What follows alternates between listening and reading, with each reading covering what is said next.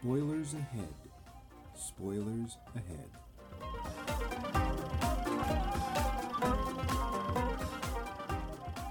Welcome to Max Mike Movies.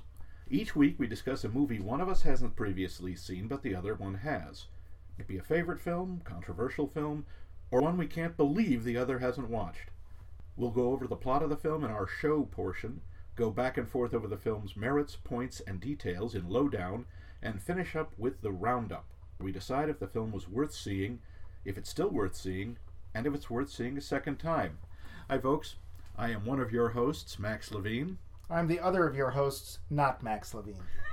I'm Mike Luce. Yes. Well, not over here is the one who has not seen this movie. No, not over here. Yes, well, not has seen this movie here because we're here together, again, for a rare time, seeing this movie, so not was here, was not. Yes, I am. I live here. Okay, we may have to start over. I'm sorry, you're making my head hurt. So this time we took in the 1987 Coen Brothers movie Raising Arizona. The show. When a childless couple, an ex-con played by Nicolas Cage and an ex-cop played by Holly Hunter, decide to help themselves to one of another family's quintuplets, their lives become more complicated than they anticipated. So, an oversimplification, but I think it sums it up. Yeah, okay. Yeah, that's pretty simple. Yeah. Well, I have to ask, because this is a very important thing to me. Is there any trivia to be associated with this film? Why, I'm glad you asked that, not. Yes, there's a whole bunch. I have a new nickname. Mm-hmm. One of the characters I just really enjoy, even though he's incredibly two-dimensional, but he's a lot of fun, is the biker, Leonard Smalls, who is played by Randall Tex Cobb. Randall Tex Cobb is not an actor, as you can sort of tell from this movie, because really all he has to do in this movie is walk around and look menacing, which he's really good at.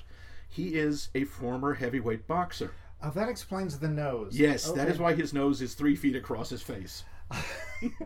And the scar tissue around his eyes. Yeah, see, I was thinking, why does he talk so funny? Like, is that a real nose? That's not a real nose. That is, sadly, that is his real nose, or what is left of his real nose. He was, and I'm getting this from my boxing expert Seth, who talked to me about him once a long time ago. He was an adequate boxer. His main thing was he was remarkably eloquent and clever in his interviews. He was a lot of fun to listen to. I float very much like a butterfly. And I sting in a manner similar to a bee. Similar, yes. Like that, right? Mm-hmm. The thing is, one of the trivia points is, Randall Tex Cobb did not know how to ride a motorcycle when he started this movie. Did he know when he ended the movie? Well, yeah. There's a scene where he rides up to inspect the hole that the two convicts, Gale and Evil, one of whom is John Goodman, the other is someone I don't remember, climb out of. The first time he did that, he actually crashed into the hole. Oops. Yeah. Real quick thing, I don't know if you looked this up. Evil, how do you spell that? Evelle. It's almost like evil, but not quite. It's almost like they thought they were having a girl, loved Evel Knievel, and let it stay. Well, probably like Eve, or it probably was a family name. You get a lot of that in the Deep South. Okay. Well, this is the Southwest. The brothers were Gale and Evil. Yeah, Evelle. Yeah, it's odd. Both of them have, in effect, names that swing for both genders. Right. Yes. The other thing, Joel Coen talked about working with Randall Tex Cobb, basically saying he's not so much an actor as a force of nature. You just sort of have to point him in the right direction. He was apparently kind of hard to work with, not because he was a diva or anything, but he just was almost uncontrollable. I think the term is Devo. Well, he might not. Are we not men? He's a boxer. Mm-hmm. Anyway. A couple other things. Holly Hunter's character, Ed, short for Edwina. I want to talk about the names in the movie. Okay, we'll get to that. Yep. That part they wrote for her. She was the one they had in mind. Oh. Nicolas Cage wanted the part. You know who auditioned for it 3 times? And boy, would this have been a different movie. Kevin Costner. Wow, that'd have been dull. Yeah. Ooh. Hey. Sorry. Well, maybe if he had gotten himself a homemade Catwoman suit and followed Joel around going, Joel, I need to be in your picture, Joel. Maybe that would. I'm sure that would have worked just as well as it did for Ms. Young. Oh yeah. Right. Uh-huh. an interesting point. I didn't notice this myself.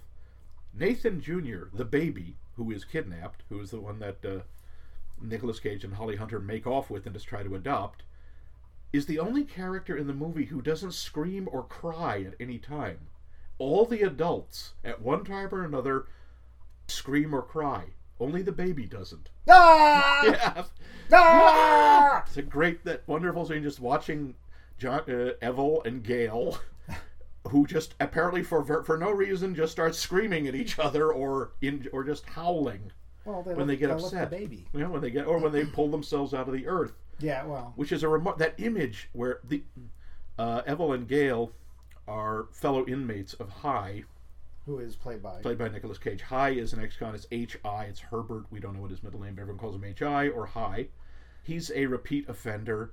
He robs convenience stores almost always with an unloaded gun because he doesn't want anybody to get hurt. Oh, let's be fair. I think he robs the same convenience store. Well, it's the same one, but possibly in different locations. You know, a chain. Yeah. I think they just moved the camera. It might have been. And he meets the two of them in prison. And there is a scene where they break out of prison, Shawshank style, where they dig a tunnel. This was pre-Shawshank. I know. I just checked that Yep. because that was one of my only notes. They dig a tunnel and they come up out of the earth, you know, a few hundred yards away from the prison, and it is a kind of primal, disturbing scene because John Goodman is like hauling himself out of the earth like the earth is giving birth to him because he comes out screaming. Right. And then he drags Evil out behind him. By the foot. Yeah, like a breech birth.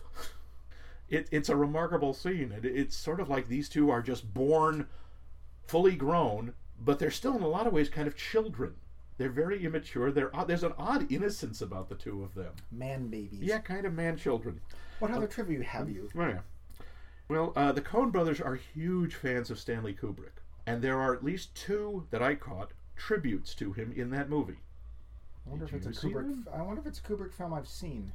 At least one of them, I think, is. What would those tributes to Stanley Kubrick be? One of them is the use of the Ode to Joy. You know, Beethoven's Is Ninth? that in 2001? No, that is in Clockwork Orange. Oh yeah. See. Yeah. Lovely, lovely Ludwig van. Yeah. Okay. So. Yeah, I saw that film once, sometime in the 80s, and yeah, like you, don't ever want to see it again. Yeah, brilliant movie. I am in awe of it. I never want to watch it again. Yeah. Good night, everybody. Yeah, pretty much. And the other is, at one point, Evil and Gale are they're cleaning up in a bathroom, obviously like a gas station bathroom, and they're smearing pomade in their hair. Yeah. I don't. Why did that bother you so much? It just was nasty. I don't even know. I don't know. There was the sound. There was a really good use of sound there, and it was just like Squeaky. Crisco. Yeah. Yeah. Yeah, It's just nasty. The Coen brothers seem to be into that sort of thing. Remember, Oh Brother, Where Art Thou? George Clooney's character is always trying to get his hands on Dapper Dan hair gel. Okay. Mm. Anyway. Yeah. Well, if you look on the wall behind them, there are two three-letter words, P-O-E and E-O-P. That's from Dr. Strangelove. Oh. Remember, that's the final recall codes, P-O-E, peace on earth, purity of essence. Okay. See, Yeah. I was like, looking at that, going, I should know what this is. It means something. Yeah. And I went over. I haven't seen maybe 1982, 3 is the one I last saw Doctor Strangelove at the Harbor Square. Yeah. In a theater. It's worth seeing again. Maybe we'll do that one. No, we won't see it. Oh, true. And back on Randall Tex Cobb's character, Leonard Smalls. Character Leonard Smalls is after Lenny Smalls from Of Mice and Men. Okay, it's like the name sounded vaguely familiar. Yep. It's like, okay. Mm-hmm. And the cinematic touch I thought was interesting because you don't see it anywhere else. When Florence, Arizona, the mother of the quintuplets, discovers that one of them has disappeared, there is this high-speed tracking shot that closes in on her screaming. And nowhere else in the movie do they ever use a shot like that. And it is a direct tribute to The Evil Dead, the 1981 movie on which Joel Cohen was an assistant editor. The original Evil Dead? Yep. The Oh, God, he's 1981 one of those poor people. Mm-hmm. Yeah, I've read a lot about that film and how it was made. Do you know where that film was made? No. In this state. In Michigan? That house is in Michigan somewhere. Oh, no kidding. Yes. Huh. And apparently it was like, when you see the house out in that film and it's all nasty and stuff, Yeah. they just found it. And that's how it was, and it was not pleasant to shoot at, et cetera, et cetera. So that's right. I remember reading in one of Bruce Campbell's books, he talks about, this wasn't a set. They didn't have trailers. They had no electricity except for batteries for the cameras. Right. And it was... There was nails sticking out all over the place. Yeah, it was like a horrible, horrible camping trip. We're going way off track here. Yeah. One of the other fun stories about Evil Dead, because we're there now, is the green car shows up in, I believe, just about every one of... who's the director of that? Sam Raimi. Sam Raimi's films. Bruce Campbell has vowed to destroy that car. Sam Raimi has said he keeps it somewhere safe. Somewhere hidden from the wrath of Campbell. But apparently Campbell wants, perhaps with the chin, to destroy that car. Well, I wish him well with that, because Bruce Campbell is awesome. Apparently it does not exactly run, or hasn't run for quite some time. But anyway, is there any more? That's pretty much it for the trivia. If you want to look it up, there's a ton more. There are other tributes to movies. There are things like apparently Nicolas Cage just loved his Woody Woodpecker haircut. Is that what that was? That was what that was supposed to be. Okay. And apparently, and I can't really verify this, but he claims, and the directors claim, that in the film, greater the danger he's in, the higher the wave in his hair is. Okay. It's possible. I mean, it's not like ludicrous. It's not cartoony. A lot of the rest of the movie is, but the hair thing. That's why I might argue that it is kind of cartoony. Yeah. Do we know? I don't know if you saw this in there or not. Do we know whether that Woody Woodpecker tattoo is real? I believe it's real on Nicolas Cage. Right. I think it's a sticker or makeup on Cobb. Okay. So is that all we got for our show portion? That's pretty much it for the show. Well, that describes the movie. Let's move on to the lowdown, shall we? The Lowdown. Here we are on the lowdown. So, Mike, of course, the obvious question: did you like the movie? Oh. Yeah, I think... here's the thing. Yeah. I do generally like Coen Brothers films. Most of the Coen Brothers films I've seen, I have very much enjoyed. Their recent one, Hail Caesar, I thought was decent, but not one of their better efforts. Yeah. There's definitely a quirkiness. There's a very Coen-ness about this film. This film is very Coen Brothers. If you do not like the Coen Brothers and the way they approach filmmaking, I would say don't watch this. It's about as Coen as they get. This is very Coen-esque. I will certainly agree with that. I happen to like that, but and I do generally like that. I felt it was a bit uneven. There were parts I definitely enjoyed more than others. There were parts that I felt were straying towards realism, because the film, there's parts of the film that feel fairly like when it's just the two of them alone, the couple, Holly Hunter and Nicolas Cage, when they're together alone and the rest of the world leaves them alone, their relationship is fairly realistic. Although the Coens have this thing with, we really like people, especially to have some sort of, rednecks, they're not the right term, but lesser accent. Something that suggests they're from a lesser background. But lesser background? What does that mean? Well, like not as educated. Oh, okay. More provincial. That kind of thing. But they like to have those characters speak really eloquently. And there were words, like even the brothers there, the moron twins. They weren't twins. We're saying things like domicile and stuff like that. There was all these words, these $5 words thrown in, which is a Coen Brothers thing. I felt it was kind of uneven. I will admit I'm not at all really a fan of Nicolas Cage. He hadn't quite become Nicolas Cage in this film, I don't think, because he gets more Nicolas Cagey as time goes on. It's a film that I've heard people talk about for years, and I'm sure it's one that you thought, oh, he should see this. I can't believe he didn't see this. It was okay. How about you? Obviously, I really like this movie. I think it is both funny and charming. And I think it's a really interesting take on family, because you look at there are all these different families, not just different types of families. I mean, I made a list. There's Hi and Ed, right, who are clearly the way they met was certainly interesting. Yeah, she was the police officer taking his mugshots multiple times, over and over again, and he was hitting on her while he was having his picture taken. And she was receptive. She liked him. She was obviously charmed by him. And then when her fiance left her, and he goes nuts and just starts telling don't you tell him that he is a fool, that I said so. You give him my name, and he gives him the address of the prison where he can find him. Which is interesting because it's pretty much the only time in that film where High is basically standing up for himself and being the sort of typical male. And then the rest of the film's like, yes, dear, I will do what you say, Well, dear. no, because then when he realizes, look, I'm not going to make it. I mean, he tries to go straight. He tries to live a normal life, for his wife, and but he can't do it. He is a recidivist. He's a career criminal, in effect. And when he just finally says, nope, this is what I can do. That's where he's saying, this is who I am. I'm not proud of this, but it's who I am. And Ed, that's the interesting thing. She's supposed to be the rational one. She's the sensible one. But, except when it comes to the subject of the child. They've discovered... I want baby! I want baby! I want a baby! Pretty much, as she says, drives up in her cop car with the lights going, jumps out of the car, and says, "Hi, I'm barren." She went to the doctor. It's very sad, really, because obviously this is something she wanted. Yes. Really, they both really wanted to have a child, and they find out she can't. Right. And because of his criminal past, they can't adopt. That was very interesting that their potential friends there. Well, you know, there's something wrong with my semen. Yeah, Just like, that's right. Glenn and Dot. Dot, who is played by Coen Brothers' favorite and eventual spouse, Frances McDormand. Oh, really? Yeah, she's married to, I think, Joel. Oh, okay. Yeah, Ethan, if it's you, I apologize. Yeah, I'm sure he's listening. Yeah. Hey, Eth, how's it How you going? doing, Ethan? Where's that $20 you owe me? But I to be fair, I only know her from 2 Coen Brothers films because she may be in other ones. I don't know. That's 3 Billboards Outside of Ebbing, Missouri. which I have not seen. No, I haven't either, but I she, saw, that but was this when she one, won the Oscar which for. quite honestly, if I had not seen her in the credits, I would not recognize her because she looks more like Flo from Mel's Diner than she does from. They do have fun with her hair. And of course, the other one is Fargo, in which she's brilliant. Yeah.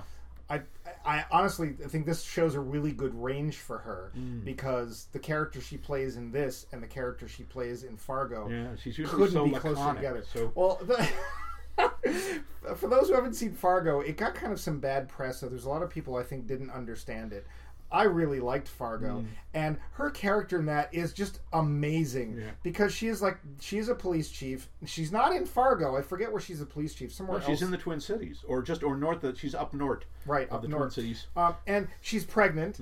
She spends the entire 8 film months pregnant, very pregnant, and she is like the calmest, unflappablest police officer. Oh, is that your buddy in the chipper shredder? And it's just like, and it's just amazing. She's an amazing character. And this, she is nothing like that. Yeah. She's like horrible. Eunice from Mama's Family.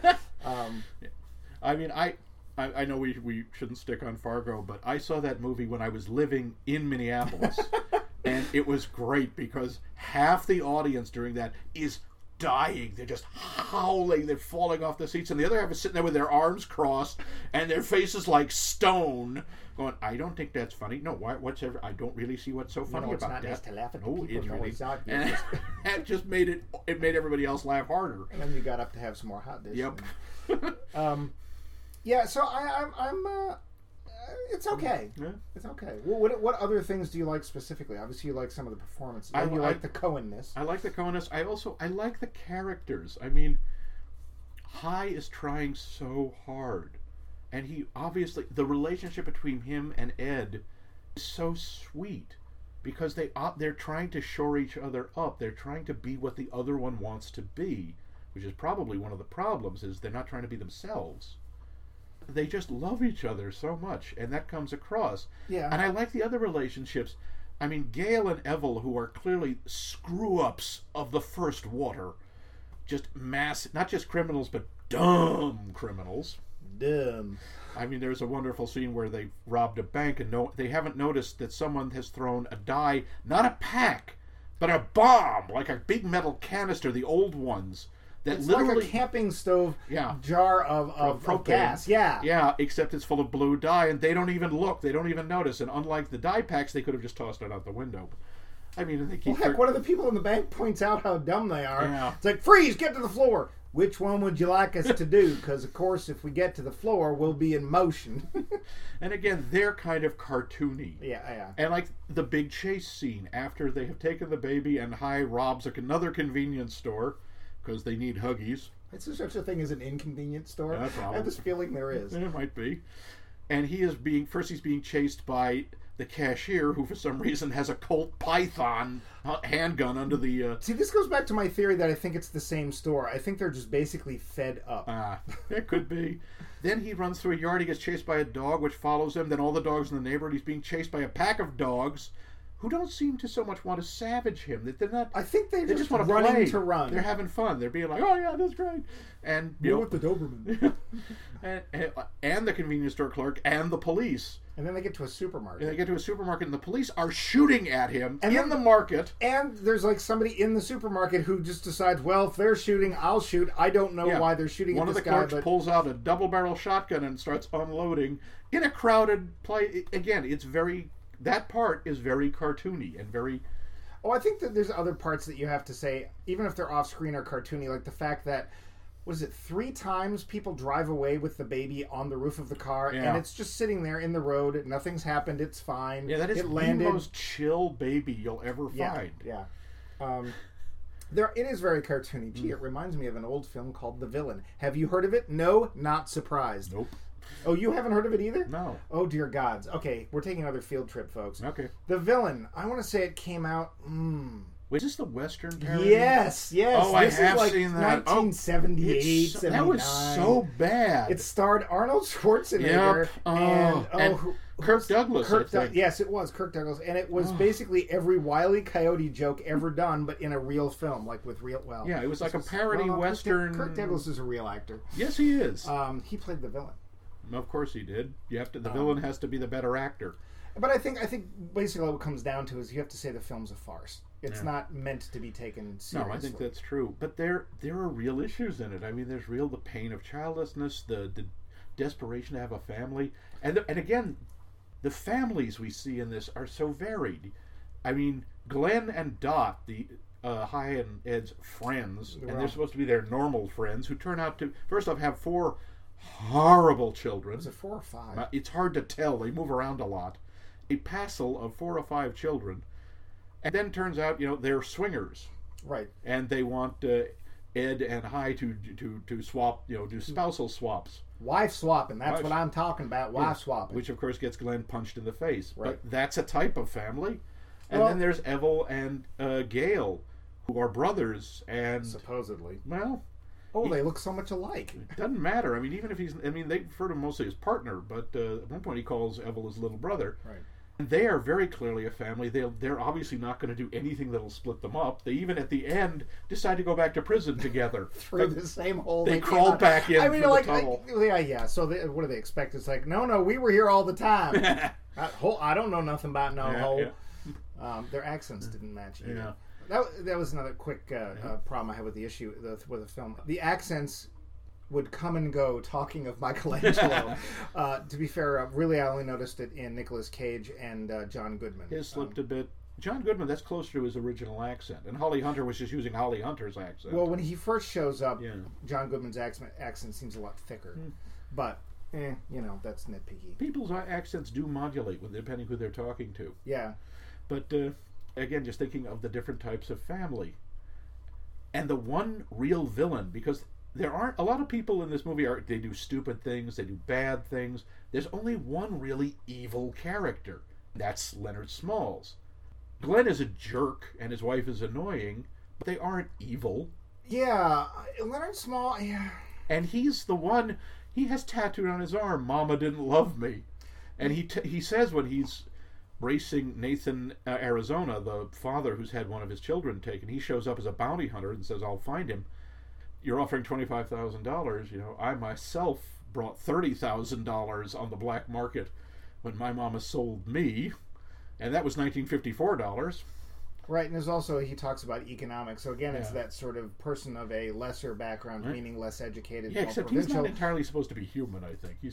There's a supernatural element to him. Well, I did think it was interesting that the first dream that Nicolas Cage has is basically of Ghost Rider. Yeah, about 20, 30 years ahead of time, but yeah. All right, I want to get to Leonard Smalls here because you're bringing him up. Yeah. Was he meant, are we supposed to think that he was Nicolas Cage's character's father? I didn't get that at all. I thought that we were being shown the Woody Woodpecker tattoo on his chest. No, I thought that was just to show that he was what Hi could become. if he didn't try to change his life. Either that, or I just think it was something weird. Like, you can say that people have the ability to become whatever they want. They have the potential to reach out. That seemed to be a little far to reach for. I didn't get the feeling. I didn't get the feeling. Also, not to mention the fact he's too young to be Nicolas Cage's father. Well, it's hard to tell. He's so dirty. Yeah, but he's not. They're pretty close to the same age. I don't know. Yeah, I didn't get that at all. But he's the only truly, he obviously has no moral code. He is just violent. Well, I mean, he's throwing grenades at rabbits, for God's sake. Yeah, I mean, the problem is with Leonard Smalls is that he blusters real well, but we never actually see him. Besides the animals, we never see him actually do anything. Well, he beats the living hell out of them. Well, that's because he wants the baby. But for all we know, he actually is going to go back and get the $25,000. That was all just a bluff to see if he could get more money. Because as soon as he says, "I'm going to call the," as soon as Mr. Arizona says, "I'm going to call the police," he leaves. So if he's really that much of a badass, why did he leave? He had told Arizona what he was going to do, and he was done. And the thing is, he doesn't just leave; he disappears. Well, the door doesn't move. Well, if he's a force of nature, then why does he actually show up and ask for money? I don't know. It's an interesting. Also, I like the way he did it with his voice. He has Randall Tex Cobb has a fairly deep voice, but he pitched it very high. He had this almost squeaky. The voice, apart from the utter lack of emotion, wasn't particularly menacing. I thought it had a very strange nasal quality until I realized that thing was not a prosthetic. It was actually his nose, and that oh, he's a boxer. Oh, that would explain it. I don't know. I wasn't as grabbed by it as you were. The unevenness. It's like because you're laughing, and then it's I don't know. I think that the car chase and the chase with the dogs and such. I think that sets up the notion that you realize nobody is really going to get hurt. That while many people may get hurt emotionally, nobody's going to die. And nobody except for, and sorry, spoiler, except for Leonard Smalls, nobody dies. A lot of property damage, a lot of shooting, but nobody dies or even is seriously hurt. Excuse me, Mr. Bun Bun. Yes, except for a rabbit, a couple of rabbits, and a lizard. Yeah. Well, no, I think he only does the one rabbit. Right. The other rabbit escapes. He's like, "I'm busy now. I won't shoot you." Yeah, and a iguana or something. Or the newt or whatever. Except that they do that thing in movies, and I hate it. Because I know, mentally, the car's on a trailer, there's a camera truck, it's not a problem, but people keep looking at the camera or other characters when they drive. It drives me insane. Oh, I see what you mean. It's like, you're going to hit something! Yeah, you're not what? Right. Yeah, but that's a standard film trope. I know. Besides, it's the worst hitting cars ever on the highway, or in the subdivisions, or whatever. There was nobody driving, ever. I've been to that area of Arizona. There's plenty of cars. So, what else did you... have you seen this more than once? I have. I've seen it several times. Okay. I like the music, too. Oh my God, that yodeling, though. Ah! Oh, kill you! But it gets in your head. Yeah, but that's not a good thing. Silver Lake Dodge on Route 9 in Wellesley. And some of the choices are so odd. The Ode to Joy, I think, is the Kubrick tribute, but like the lullaby that Ed is singing to the baby. Yeah, what was that? Because I talked about somebody being killed. That is an old folk song about a guy who's going to be hanged for murdering his fiancée. Or his ex-fiancée, I forget which. It's like rocking the baby going, "Poor Judd is dead, old Judd is dead." Well, yeah, but the kid doesn't know what the words mean. And it's a sweet little song, and Holly Hunter has a nice voice. But the music is odd. Yeah, well, that's pretty Coen, right? It's very Coen. One of the things I will say that I thought was actually kind of a shame is Holly Hunter's character. I don't really think we get to see enough of her. She kind of has a epiphany off screen. Because she's been the driving force behind this. I need a baby. We're going to get a baby. You're going to get me a baby, right? And when she says you're going to get me a baby, she means, get me a baby. Yeah. Since they can't have one. And then we don't know what it is, but something finally gets to her and she says, what we've done is wrong. I've been looking at myself and blah, blah, blah, blah, blah. But we don't actually, she tells us it happens. We don't actually see it. I don't agree with that. I think that we see that in the events of the movie. She sees what's happening. She sees the chaos that's ensuing. She sees everyone trying to take advantage of the situation, and she begins to realize this is their fault. And to her anyway, it's her fault. And she realizes that she can't... she can't do this. She can't have it. This is not a way to get a child. But I felt like she told us that. I didn't see her go through the transformation. It was like at one moment she felt one way, and then the next moment she's telling us she doesn't. I got a lot of it from her facial expressions, to her body language, and it's not. I'm not finding fault in her performance. I think she did great. I just felt like script-wise, we didn't get enough. We didn't could get have to gotten see a little her more enough. material that way. I mean, clearly Nicolas Cage's character High is more of the focus. Yeah, but I found her epiphany, her change of character, completely believable, and a lot of that I think is just credit to her, because it's true that part of the script is a little weak, but she pulls it off. She carries it off. I didn't think that her having that epiphany was unbelievable. I just thought we didn't get to see it. That's what I wanted. I'd like to have seen a little bit more of her character. Well, the thing is, both of them, both High and Ed, are very internalized people. A lot of High's stuff we hear through an inner monologue. And he as portrayed through dull surprise. And I'm not being entirely fair to Nicolas Cage, because the character, quite honestly, experiences a lot of dull surprise. Well, he experiences a lot of shocks, and obviously, in some ways, he's become dulled to it. He just sees... well, and he's not the brightest guy in the world. We don't know that. He hasn't allowed himself to be. Well, he's a creature of impulse. He can't plan. He just does... He just follows his initial impulse. He has no impulse control. The hard part, too, is that we know very little about really anybody in this film. We get the moment they're in. We know that, he's a habitual thief. We know that she was a police officer. But we don't really know any of their backgrounds. No, we know his parents are dead. Well, okay. Yeah. I mean, in what way did that affect him? We don't know. We don't know. You know, yeah.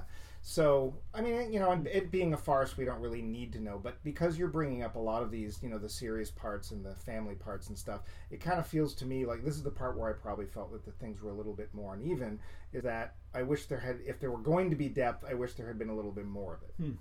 Okay, I can see that. I'm not saying I'm right. This is how I feel. No, it's an interesting point. I am, however, saying you're wrong. Well, I'm saying bite me. So. The important part is that Max is wrong. And as soon as we get him to admit that part... Never! He'll never move on. So... was there anything that really stood out in the movie for you that you find particularly memorable? Stupid song. Goddamn Apart from the yodeling song. I mean, it wasn't Slim Whitman, but it might as well have been. You know, he sold more records than Elvis and the Beatles combined. Probably worked in a record store for 2 years. I think that was it, yeah. I mean, it is so very Coen. And this is going to be another little field trip, and I'm going to forget his name. Age is a horrible thing. I've forgotten the name of the director of Grand Budapest Hotel. Wes Anderson. Wes Anderson. There's recently been a lot of talk about how if you've seen one Wes Anderson film, you've seen them all. I don't know that I think that's unfair. Yeah, let's put it this way. Even if they are very, very similar, and there's a lot of similar tropes and themes and, shall we say, staging, I think that there's something different in each film, and there's a lot of good performances and stuff. And I think the Coen brothers are... I kept looking at the staging going, yep, straight on. Look at that. One person on one side of the screen, one person on the other. It is, and this is one of the earlier films. The only other film I saw when I looked them up real quick that was earlier than this was something called Blood Simple, which I've not seen. Very different movie. Very nasty movie. Is it? Okay, yeah, nothing. Other films that they did that I have not seen are Miller's Crossing, which is, I know, very... Terrific, but very violent, and again, very disturbing. Okay. And not very Coen-esque. I don't remember it being particularly absurdist. The Hudsucker Proxy was. That's a weird movie. I remember kind of liking it, but I also don't remember liking it enough to watch it again. Yeah. But they definitely go for the weird and the offbeat, which is nice because everything seems so formalized in Hollywood these days that it is nice to see something a little bit different. And it does seem that actors do want to work with them. They do get a very interesting range of actors. Do you know, I didn't look this up, I meant to, but do you know if this is Nicolas Cage's breakout role? Depends who you ask. This was right around the same time he did movies like Valley Girl. Oh yeah, I remember seeing that 6 or 7 times. Nope, never saw it. Yeah, it was Martha Coolidge's, I think, first movie. Really? Yeah. Oh, see, I loved Real Genius. Yeah, they are very different movies. Yeah, in other words, that one was good and the other one was bad. Well, it's a very standard Romeo and Juliet sort of story. Oh. Okay. Based largely on the popularity of the Frank Zappa song, which does not show up in the movie. Oh. Yeah, Valley Girl, the song Valley Girl, which I guess it cost too much, or more likely Frank Zappa was still alive, and they said, we want to use your song in this movie about, no. No. I see. I'm trying to think of any Frank Zappa song that's shown up in a movie while he was alive. No, I don't know his music well enough, but... Yeah. What you said Valley Girl was considered, it might be considered his breakout role. He did, he had like bit parts. I think he was in Fast Times at Ridgemont High. I've never seen that. You have to watch that. I may have to watch that. Yeah. All I know is that there's Spicoli and there's a pizza delivered to class. Yep, and my favorite Martian is the teacher. Oh, Ray Walston. Yep. Oh, okay. He's great, Mr. Hand. I think that's one of his Mr. best roles. Hand. Wait, Mr. Hand. No, Mr. Hand's gonna hurt me. No. Not that Mr. Hands. Oh, okay. That was Mr. Hands, plural. Oh. Oh. Yeah, Spicoli, Sean Penn. I maintain. I don't care the ones he won the Oscar for. I think that's his best role. Oh dear. Yes, and of course the Judge Reinhold is in it. Ah, yes, Judge Reinhold. Yes. Did he make it safely out of the 80s? Nope. I didn't. Okay. Poof, gone. That's too bad. I mean, he was enjoyable. He was I loved tolerable. him in Ruthless People. Oh yeah, and he had that sort of kind of likable, goofy face. Yeah, but no, gone. Just like Rick Moranis. But he chose to do that. Rick Moranis just decided he wanted out of the business. Oh, we don't know what happened to Judge Reinhold. No, I don't. Oh. No. If any of our viewers know what happened to If Judge Reinhold, if any of you know Judge Reinhold's whereabouts, please, Judge, all is forgiven. Please come home. Please, Judge. Oh, Max, it's all right. You're gonna make me cry. Okay, stop doing that. You're hurting my ears. It certainly put some peaks on the old recording, didn't it? I'm sorry, because you know what's going to happen is after this, we're going to look up Judge Reinhold and find out something horrible happened to him. We're going to feel like, or we're going to feel like we're going to look up and see, oh wow, he's made 75 movies in the last 15 years, and we're going to feel like idiots. Or he's a senator, or king. That's it. He's king of a small nation, or judge. Don't judge us. That would just be too much, I think. Did anything stand out? Yeah. What struck? Was anything particularly memorable? Either good or bad? Yeah, either way. The makeup at the very end, where Nicolas Cage, has been beaten an inch of his life by. I still maintain it's his father, but by the creature on the motorcycle. The makeup was standoutably bad. Very obviously latexy and not good. So there's my bad thing. I mentioned the thing about the accents, which it's a minor thing, and also just that accent drives me crazy. There's a couple of things in this film that just drives me crazy. There's that accent. It was like watching the remake of oh dear gods. So it's a Western, had Jeff Bridges in it. It was originally a John Wayne film. Grit? True Grit. Mm-hmm. The girl who played the lead did a great job, but dear gods, I hate that accent. This is in the remake? Yes. Ali Steinert? Yes. Okay. Or whatever. Yeah, she's really good. It's nothing wrong with people who speak that way. It's just it's one the of those accent things. bothers. Yep. Some people have accents that just rub them the wrong way. I understand that. It's certain people's voices. Bob Dylan. Sorry, Bob. There's nothing wrong. She had a great performance in that film. Even hers was such. Wait, who did that? Directed it? Yeah. Actually, somebody pretty cool. I can't remember. Yeah. No, it's not. It's not a Cohen, but it felt Cohen-y. It felt Cohen-esque. Yeah. Anyway, we're getting there. It was Joel Cohen. Oh, well, see there. He wrote it, and both of the. It was a Coen I Brothers thought movie. that her delivery and her speaking felt very Cohen-y. You were right. All right, there we go. Yeah. By the way, we are wrong. Judge Reinhold has continued to work for years, including one episode of Arrested Development where he appears as the Honorable Judge Reinhold. All right. Well, there you go. Yeah, he's done a lot. Sorry, Judge. Yes, to be honest, he's done a lot of movies I have never heard of, and a lot of made-for-TV movies, and some voice work. So, well, good for him. Yeah. You know, hey, he's done more than I've done. Yep. Thank you for agreeing so quickly, Max. Besides its Cohen-ness, not really. I wish I could say that something did. Just the film didn't. It grabbed me in places where I laughed. I liked it. What do you think of it visually? Very dry. Well, it's a very dry film. It's Arizona, for heaven's sake. Well, except that one point where we're in the subdevelopment, and it has obviously rained, and I'm like, I call no way. Well, and when Galen Evil escape the Oh, first yeah, time it's is pouring. Yeah, The whole night it pours. It does happen. Arizona has a rainy season, It never rains in Southern California, but but it pours. Man, it pours. Yep. Yeah, I know that was just such a Mike, dump. you do know Southern California does not include Arizona, right? I read it in Discover magazine. Don't dispute me. All right. Yeah. No. So what you obviously liked a lot of the performances. What were the other standouts for you? I always love the background characters in the Coen Brothers movies, and I mean I like the old man in the convenience store that Evil robs and say, now you count to 825. All right, mister. He gets down on the floor. 1 Mississippi, 2 Mississippi, and he's doing it until they come back. Yes, in 790 Mississippi. Oh shoot, they ain't coming back. And of course they come back because they've left the baby on the ground. Yep. And he goes, and goes right back down to the floor. And or the old guy in the bank, and it's like, well, sir, if we go down to the floor, then we'll be in motion.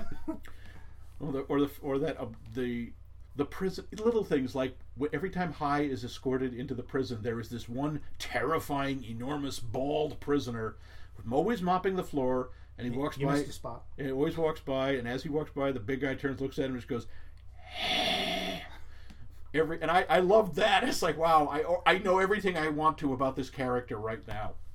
Do we know who played the psychiatrist in the? I don't know. I don't think he was a major name. Well, I wondered if it was a Coen. Because one thing you asked if something stood out, and the one thing that stood out was he was wearing a Jewish symbol. Mm-hmm. He was wearing a Star of David. No, it was the little pie sort of symbol. Oh, that's right. That actually was another trivia. He was wearing very specifically the Hebrew letter, the Hebrew sigil for Chai. Oh God, really? Yep, life. Okay. Yep. Or Hi. Mm-hmm. Yeah. Okay. So it was a joke. Yes, it was a joke. Hey, here's a standout. Pretty much no people of color in this film. Yeah, they were. Well, no, they were. White is a color. No. His prison mate, his cellmate, True. the guy in the upper bunk, he was black, and the guy who felt he was trapped in a woman's body. You mean Bubba Gump? He's not Bubba Gump. He's a big no, but terror. the way he's just and then this happened, and then this happened. Well, I've been getting the menstrual cramps, something fierce. Yeah. I have to admit, it's not a lifelong ambition or anything, but I would dearly love to be a background character in a Coen film just so I could have a line like that. Yeah. You know, the mental cramps been doing me something awful. It's like, that's fine. I don't need to do more than one. Just one's fine. So, Joel, Ethan, if you're, looking for people in your film to deliver got your one guy line, right here. I can do accents. Mm-hmm. Yes, he can. Like, here's my Midwest accent. Hi, y'all. I'm in the Midwest. How's that? Wow, goosebumps. What else are you looking up? Oh, that's right. A fairly serious actor who has again a tiny part. Guy gets a job as working a metal press. Yes. And there's that guy who's out there telling about. Wasn't he the Ajax man? I don't know about the Ajax man. That was M. Emmett Walsh. He's a character actor. He usually plays he was cops. in Blade Runner. Yes, he was. He was the captain. Yeah. Oh, I can't think of his name. I should be able to. Oh well. Gantz, was it? No, you're thinking of Gav, and that Gav, was somebody else. Edward James Olmos. Right. Yeah, when I don't need the names, those I can pull out of a hat. Yeah. Because he comes up to him when he's getting his noodles and he says, "So and so wants you." I can't remember the name. Oh well. Yeah. I'm sure somebody will write in and tell us how we're A, wrong, That's and B, right. we forgot the name. I'm sure one of our many listeners will be able to tell us. Both of them. Yes, one of our handful of listeners. Anything else you would like to bring up about this film? No, I think that pretty much covers it. It isn't. I think it's as rich fare as our other ones because it's really a movie that's clearly mostly about made for fun. Yeah. It's a comedy. It's supposed to be more lighthearted, but again, I do think it's about family and it's about love. I mean, High at one point, I thought it's kind of moving when he's writing a letter to Ed saying he's going to leave because in his heart he genuinely believes it's better for her and the child because he says, I'm not a good person. A habituate. I am a habitual. I am a recidivist, and this is my shame, and I feel terrible about it. But I think it's best. Well, then why don't we move right into the roundup? Okay, let's do the roundup. The Roundup. Would you want to see this movie again? I probably wouldn't bother. Eh. If it was a social situation where people were like, hey, we're going to get together and have a party and then we're going to watch Raising Arizona, I might be, it's all right. I would not seek it out.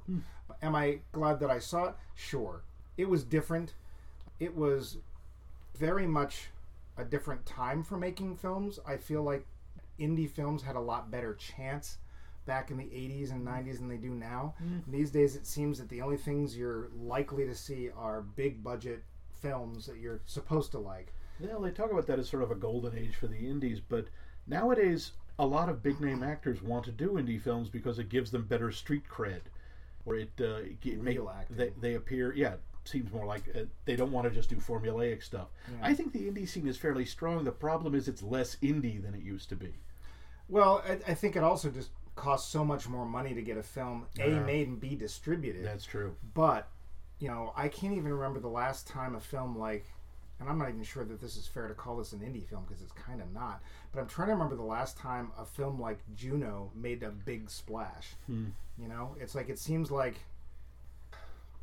it's got to be big budget, it's got to be big names, and otherwise that's it. We're not going to... I think it's fair to call Juno an indie film. Nobody knew Ellen Page or Michael Cera. And they still don't know Michael Cera. They do know Michael Cera. Well, they only know him as the voice of Robin from Lego Batman. His most famous role ever. And Scott Pilgrim. They don't know him from that. They know him from that. But it's like that film... I actually went to see that film because I heard so much about that film. It's like... It's like... You can hunt out, if you're in a bigger city, you can hunt out films and go see films. But I think that it just feels like to me, and I could be wrong, but it feels like to me that there's more of a chance of an indie film making it into a theater than there is now. Well, yeah, but there are also other venues now. People release indie films straight to Netflix or Amazon or iTunes. Which is a whole different thing, right? Because it's not... More like, you think it's more like vanity publishing? No, it's not that. It's not. I'm not saying that. I'd actually say that if anything, Netflix has increased, and HBO have increased the quality of television to the point that you were saying a lot of actors want to do indie films. Well, it's obviously a lot of actors who would never have considered doing TV before are now like doing TV because some of the more serious stuff is being done there. It's just that to me, there's still this big difference between going out and seeing a movie and watching it at home on Netflix. No, it's a or very different Hulu experience. There's no question there. Well, at the very least, you can get up, right? Like, Yeah. because when you go to see a movie, unless you really have to get up, you're probably not going to. You're going to sit there. There's no reason for you to move around. You're going to be focused on the You film. give up a certain amount of control when you go to the movie theater. That is true, and movies are made that way. They're made to be. Unless there's been a serious paradigm shift, nobody makes a movie going, okay, this is probably where someone's going to hit pause and go use the John. You mean back in the 50s and 60s when they'd make monster movies knowing full well that they were just there to get butts and seats, and then they'd start necking after 20 minutes because really nobody cared where the giant spider came from. Yeah. Or whose father it ate, or whether the daughter would get the bracelet back. This is sounding oddly specific to Earth versus the Spider. No, I just made this up. If you haven't seen Earth versus Spider, I'm not at all surprised. Yeah, Anyway. yeah. And you obviously, you like the film. I do. I like the film. I might even see it again. Well, even you have after seen this. it again. I have. I would see it again after Would you this. say that the average movie viewer, would enjoy this film? Because it Yes, is a I think product so. of its time. I don't think there's no anachronisms in it, really, to me. Because an anachronism is something that's like, stands out that really dates a film. And you could have take the entire script exactly as it's written and film it now. Yeah, again, maybe there'd be some cell phone use, but other than that, who cares? It's fairly timeless, and I think even people who are in general not big fans of the Coen Brothers, and there are a lot of people that they rub them the wrong way. Yep. I think they would like it. Like me and Nicolas Cage. Yeah. Sorcerer's Apprentice. He was. Oh. Oh, you had to pick that one. Why don't you go for Wicker Man? Oh, because I haven't seen it. Yes, but you know his famous line. Not the bees! Or let's see, Johnny Blaze. Nope, didn't like him in that. Didn't like him in Face Off. Snake Eyes. Snake Eyes. Which is the one where it was Face Off with John Travolta. Actually, that one's kind of fun because that's obviously someone said, "Okay, Nick, whatever you want. Here, see the reins? I'm taking them off. Go." But then again, there's National Treasure. Hey, I know people who love the first one. I might have watched it a time or 5. It's a guilty film. It's like there's nothing. It's one of those films like I believe none of this. Oh, I want to see what's in there. Oh, treasure, wee. But whatever. So there you go. I think that we've got one yes, you've got two. Yes, I think it's worth seeing. One that's worth seeing multiple times. Yeah. One, and we think it probably holds up. Yeah, I think so. Well, you know what that means. Mm-hmm. Well, I hope. I was hoping you knew what that meant. Oh, damn. I do, but it's a secret. You can tell me. Nope. I'm no, your I can't. co-host. I'm sorry. If you can't tell me, who can you tell? Well, I'll tell you after we're off the air. Oh, are we on the air? Yeah, we are. Oh, technically we're not. Well, technically we're being... Leave me alone. I can't. You're in my house. Hey, kiss. You could knock it off with your vaunted Vulcan logic. All right, so this brings us to the end of another Max Mike Movies, Indeed. Which is probably a good thing. Join us next time when we pick another film that one of us hasn't seen, one of us has seen. Until that time, I'm Max Levine. No, he isn't. I'm Max Levine. No, I'm Max Levine. And we'll talk at you another time. Well, I'm not Max Levine, but I play one on TV. Yes, he's Mike Luce, and he knows it. Have a good night or day or... we got to work on this part. Yeah, we really do. We need a better closing. You may leave now. Excelsior!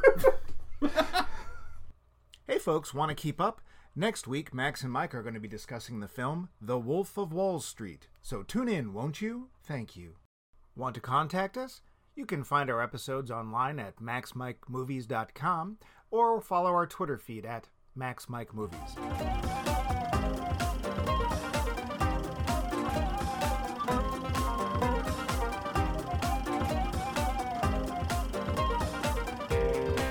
Max Mike Movies is a co-production of The Voice of Max and The Movie Wrench.